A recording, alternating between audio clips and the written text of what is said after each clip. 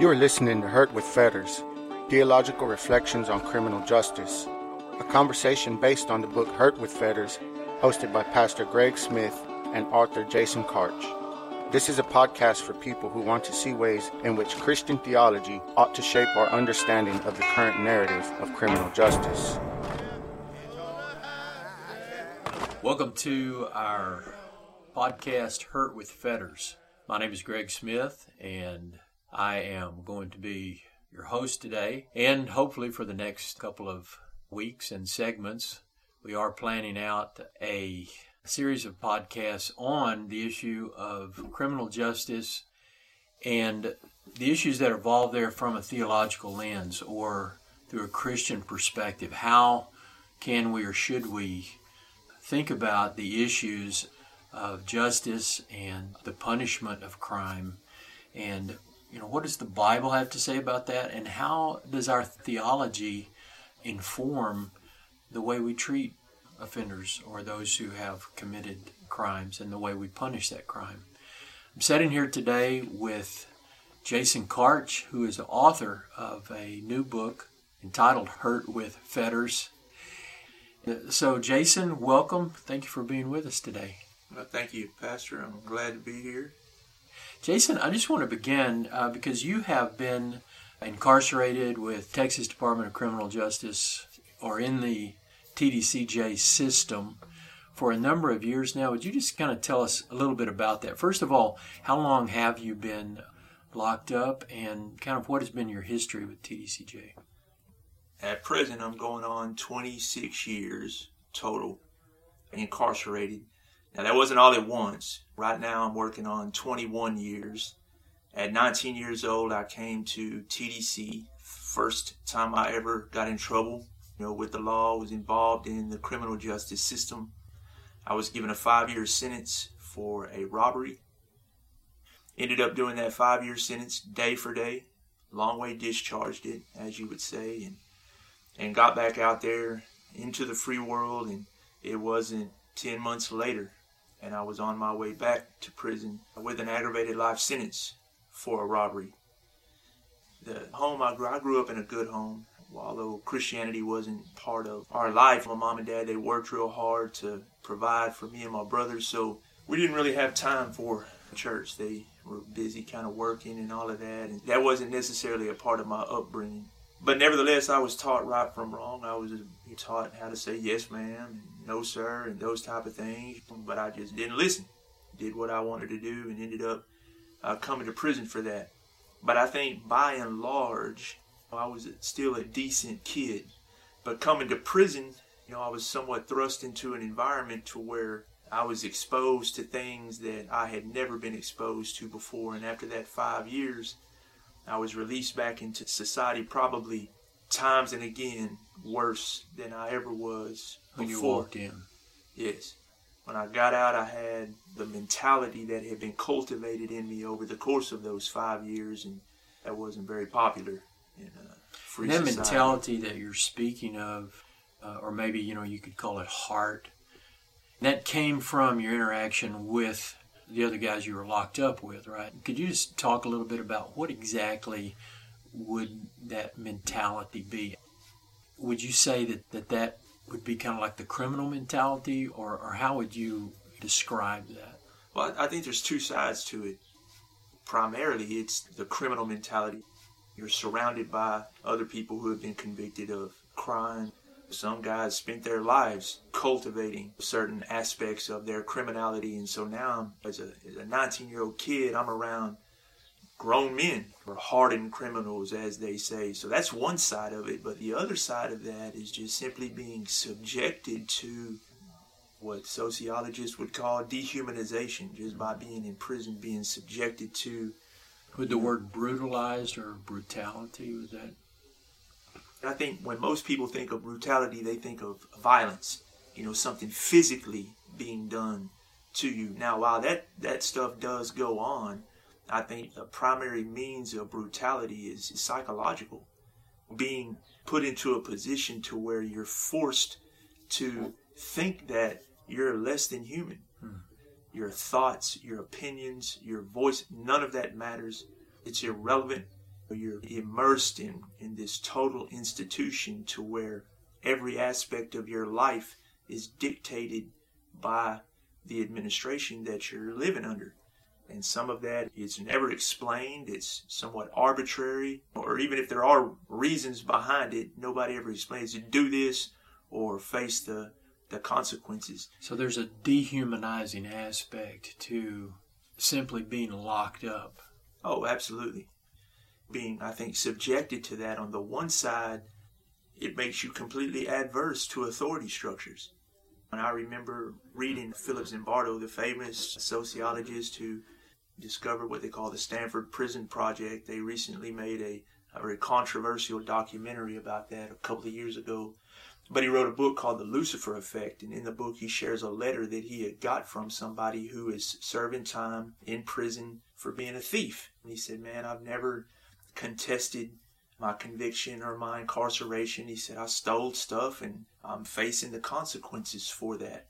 And he said, have I gotten to a point to where I believe that I won't steal no more? He said, yeah, I believe that I've gotten over my thievery. He said, the thing that bothers me now is I'm afraid I'm going to kill somebody because of the things that have been done to me while I've been incarcerated. I think that kind of dehumanization aspect to it that plays a psychological role in being locked up is a very dangerous thing, not just for the individual who's convicted of a crime, but for society as a whole, because I think society has an expectation of the criminal justice system to help guys not to be criminals when they leave this place. Sure. And instead of a thief, now they got to worry about somebody that might do something worse. And that kind of raises the question, what is the purpose of the criminal justice system? Is it punitive? Is it restorative? Is it rehabilitative? But before we get there, I don't want to leave the dehumanization issue just yet. Is what happens, or is what happened to you, or what happens to other people by being locked up and basically, for all intents and purposes, having their humanity taken away from them, is that systemic, or is that planned? Is that the way it's supposed to work, or is there some overall? And I'm not talking from a theological perspective. I'm talking just from a completely human or secular. This is what we're trying to do when we lock these guys up, or we put someone in prison for whatever crime they've committed. Well, I don't think that it's planned. This is the way we're going to make sure that these guys are treated. But I think that's just simply the logical outworking of... That's just the way it works. Of warehousing people together in an incarcerated environment. I think that's the natural outworking of it that can't be prevented, really, unless some pretty big changes occur in how we incarcerate people. But I do want to be clear that whatever happened to me during those 5 years in no way excuses my subsequent criminality. I'm just trying to paint a picture of the mentality I had when I stepped out of prison at 24 years old after having done 5 years, you know. Well, and again, just real quick, just to make that point, because some guys might come to prison at 19, spend 5 years, and get out and never commit another crime and live an exemplary life, perhaps.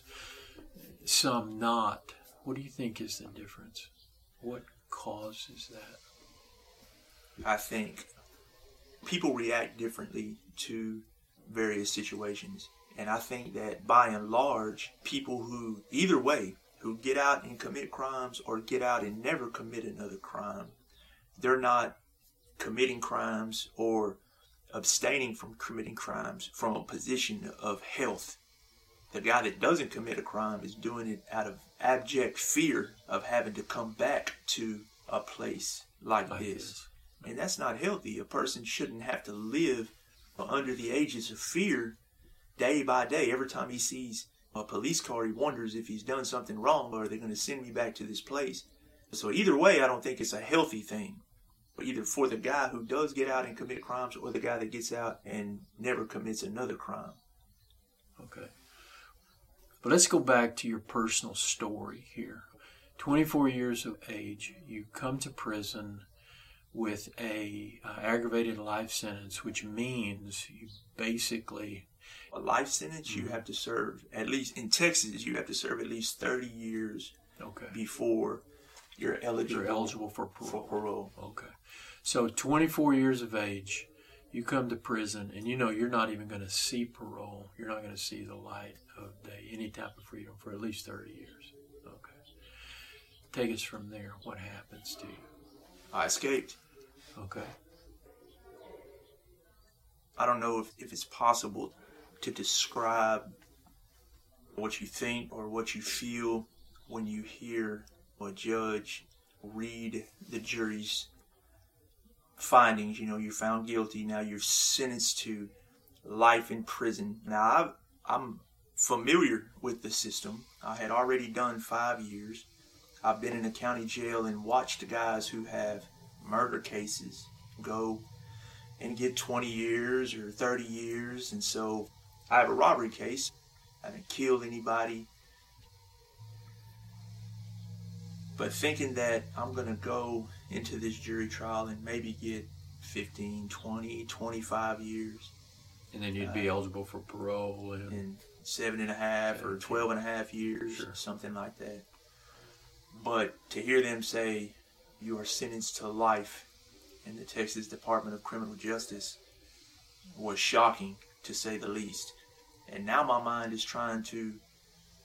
And I go back into the jail and, you know, I guess the staff there, they receive news that this big sentence has been handed down. So somebody is constantly coming and asking me, are you okay? How are you doing? And how do you answer that question? Yeah. So at this point, I don't have anything to anchor my hope or anything like that. And in the first opportunity that presented itself, I escaped. And that doesn't unfold like it does in the movies, I guarantee you that. Yeah. They had me rounded back up. And so now I'm facing another felony charge, which I go to a whole other jury trial for the escape. And I think it just deepens my sense of despair. And so I receive another sentence for the escape case. I finally make it to prison, to TDCJ. And because of my past when I was doing the 5 years, I'm immediately placed into administrative segregation, which means I stay in a cell at least 23 hours a day. That's solitary confinement. Basically, it's called administrative segregation. Yes. Now, most people might understand it as solitary confinement, right? Yeah.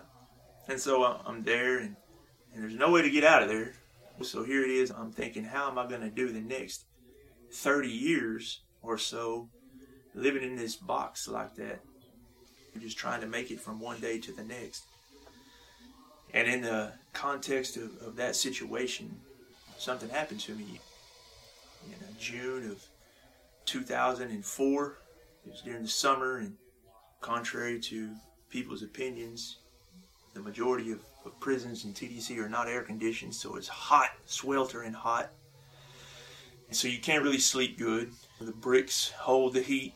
People, a lot of times, they'll sleep on the floor. Well, I can't sleep. I don't have an appetite. I've never been the type of person to be depressed or anything like that. So I'm starting to wonder, well, is the time getting to me? Is the cell getting to me? Because I have personally witnessed people in that type of environment break down psychologically. They lose their minds to the point they don't even know their own names anymore. And that's scary. So now I'm beginning to wonder, is this happening to me? 2 or 3 days from now, am I even going to know who I am anymore? But at that point in my life, I would have told you I was a mythological atheist. If God existed, he only existed as a principle that helped people to order their lives or to help them to get from one day to the next. I never thought of God as a person, as a real being that could pursue you, that could love you, that could put his foot on your neck and tell you this is as far as you're going to go. At one point, I had gotten up, I'm just kind of pacing in the cell, and through gritted teeth, I acknowledged the existence of God, and I said, look, for 27 years. Any opportunity I've ever had, I've squandered it. So whatever is left of my life, if you can do something with it, you can have it. You've been in AdSeg for about 18 months? Yeah, give or take. Okay. Give or take a few months. Okay. And so, kind of like C.S. Lewis said, he was the most reluctant convert in all of England. I guess I was the most reluctant convert in all of the state of Texas. No weight lifted off of me. I didn't shout hallelujah and praise the Lord, everything's going to be fine. Now, it actually kind of got worse for me a little bit, but in a different way, because for the next couple of weeks, I began to realize that people had told me about the salvation that was afforded to us in the gospel of Jesus Christ, and I had ignored that. I had made fun of it, mocked people when they tried to tell me about that, rejected it, and now here it was. Well, I had acknowledged that. But over the next couple of weeks, that burden did begin to lift off of me as I recognized I had received something beautiful and pure. And ever since then, my life has been radically different. Obviously, by sitting with you here today, I was able to get out of administrative segregation. And not only that, but the Lord has afforded me an opportunity to get a seminary education while being in prison.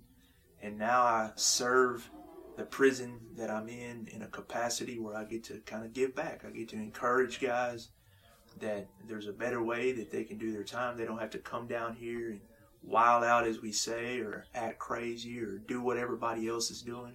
There's a better way that they can do their time. I try to help them to get involved in programs that are offered by volunteers to help them to be successful when they make their transition from this place back out there, to help them kind of think through what it is they're experiencing here and be prepared for the free world when they get out there so that they can be successful. All right. You are classified now as a field minister. Yes, sir. You have a seminary degree actually through Southwestern Baptist Theological Seminary that has a program in the Darrington unit, or had. It's evolved now. I don't believe Southwestern is a part of it anymore, but the seminary is still going strong. They're taking guys with long-term sentences through a seminary program, and then when you graduate, you become a field minister, and you're sent to a unit to serve on that unit as a minister. So you're here on this particular unit. Will you speak just a minute about maybe what led you, because you actually chose to come here, right, with a team of guys. Could you just real quickly speak to what motivated you or what brought you, I guess, to this place? When I initially came here, I was 19 years old. One of the guys that came here with me, one of my co-workers, if you will, he too was 19 when he came to prison. And back then, there was really nobody among the inmate population anyway, telling us that we didn't have to act like everybody else was acting. We didn't have to do what everybody else was doing.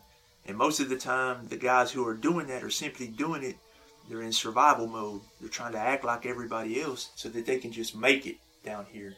Well, we chose to come here because this unit has one of the youngest populations in the Texas prison system, and we wanted an opportunity to be able to tell these young guys that, hey man, you don't have to do what everybody else is doing. You don't have to live like everybody else is living. You can do things in a different way and be successful when you leave this place. That's why we chose to come here. Okay.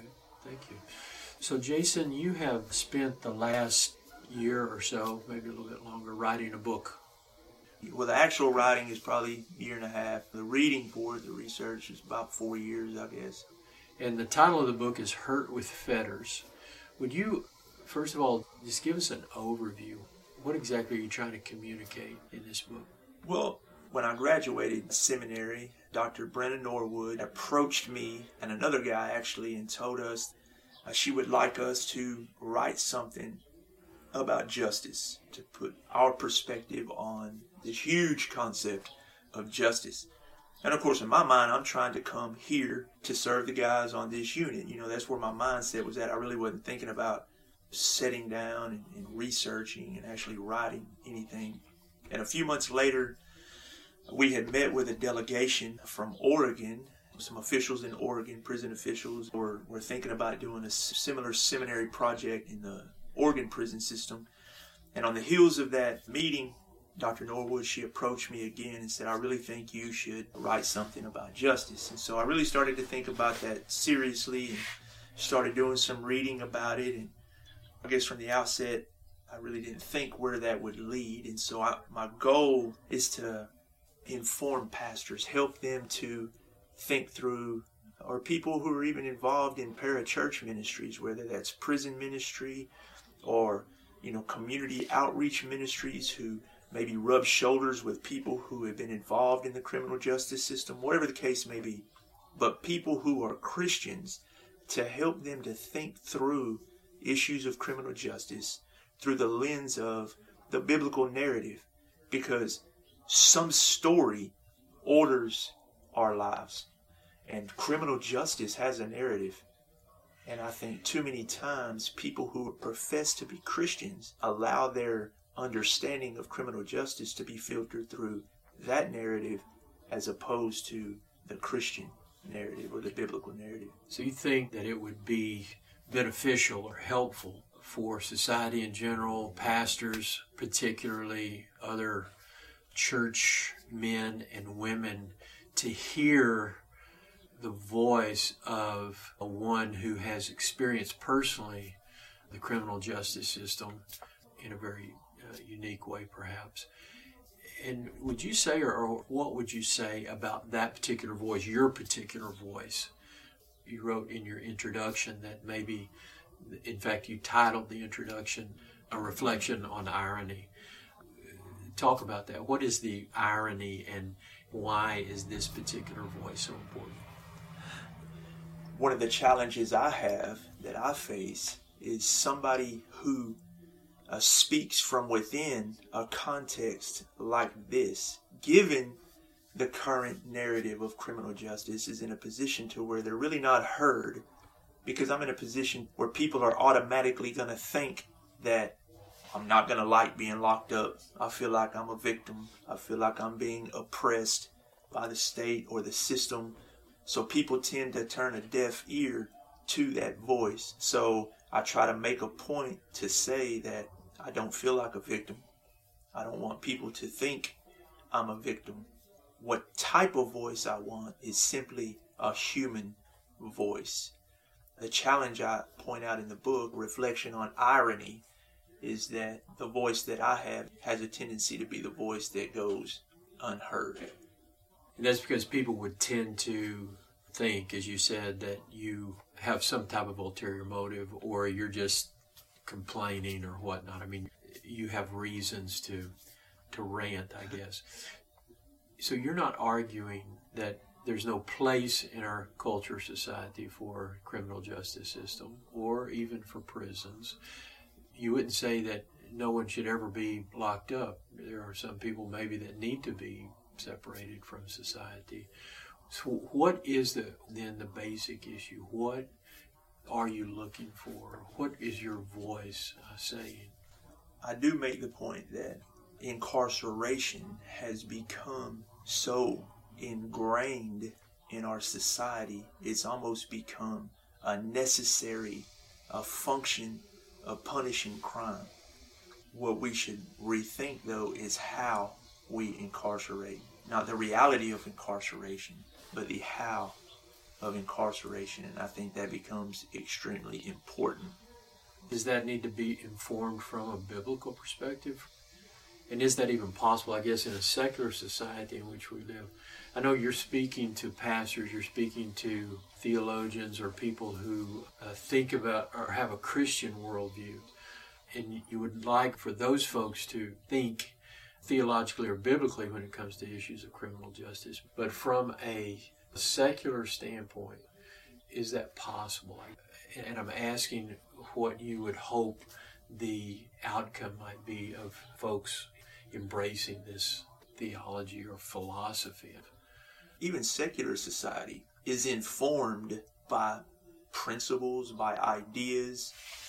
And so I think that in the marketplace of ideas, that the Christian worldview has explanatory power, that it has a way that can contribute to the failures of incarceration in the past to help secular society be able to deal with incarceration maybe in a new way, in a fresh way, from a fresh perspective, so that we don't experience the same type of failures that we have in relation to incarceration in the past.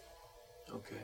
Well, one of the questions that I had in reading and just responding to the first chapter, the introduction, is it possible to lock somebody up or put someone in a box, in a cage, or separate them from society in such a way without a major impact upon their humanity?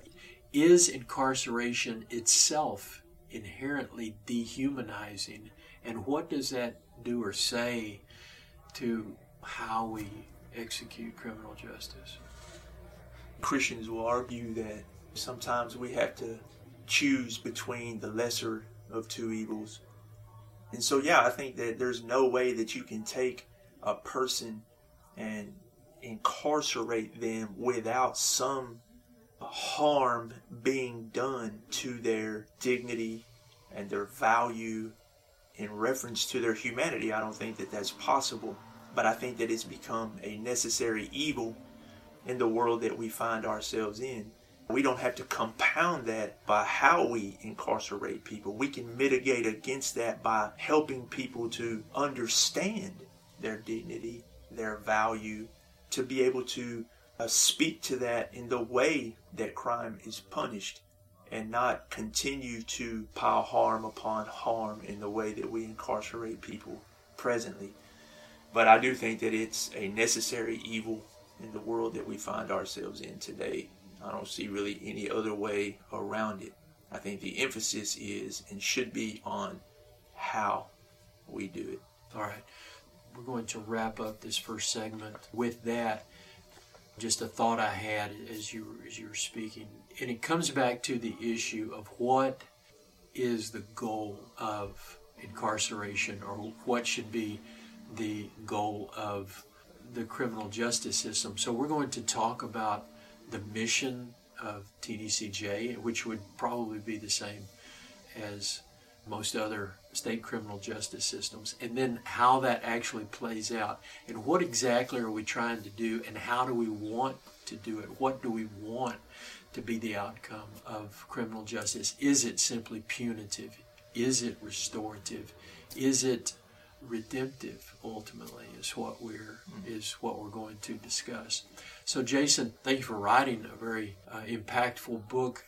Let's end this segment by mentioning how someone could get a hold of this book if they wanted to. They should be able to pull it up right there on Amazon.com by its title, Hurt with Fetters, Theological Reflections on Criminal Justice. All right. Jason, thank you. And for our listeners out there, may the Lord bless you today. Thank you for joining us, and look for our next episode coming soon. Thank you, Pastor. Look forward to it. God bless. Hopefully this has been encouraging, while also challenging you to think through these issues in a new or more concrete way. Listen next time for our conversation on further theological reflections on criminal justice. Thanks for listening to Hurt with Fetters, a podcast that helps us to see ways in which Christian theology ought to shape our understanding of the current narrative of criminal justice. The book Hurt with Fetters, Theological Reflections on Criminal Justice is available at Amazon.com.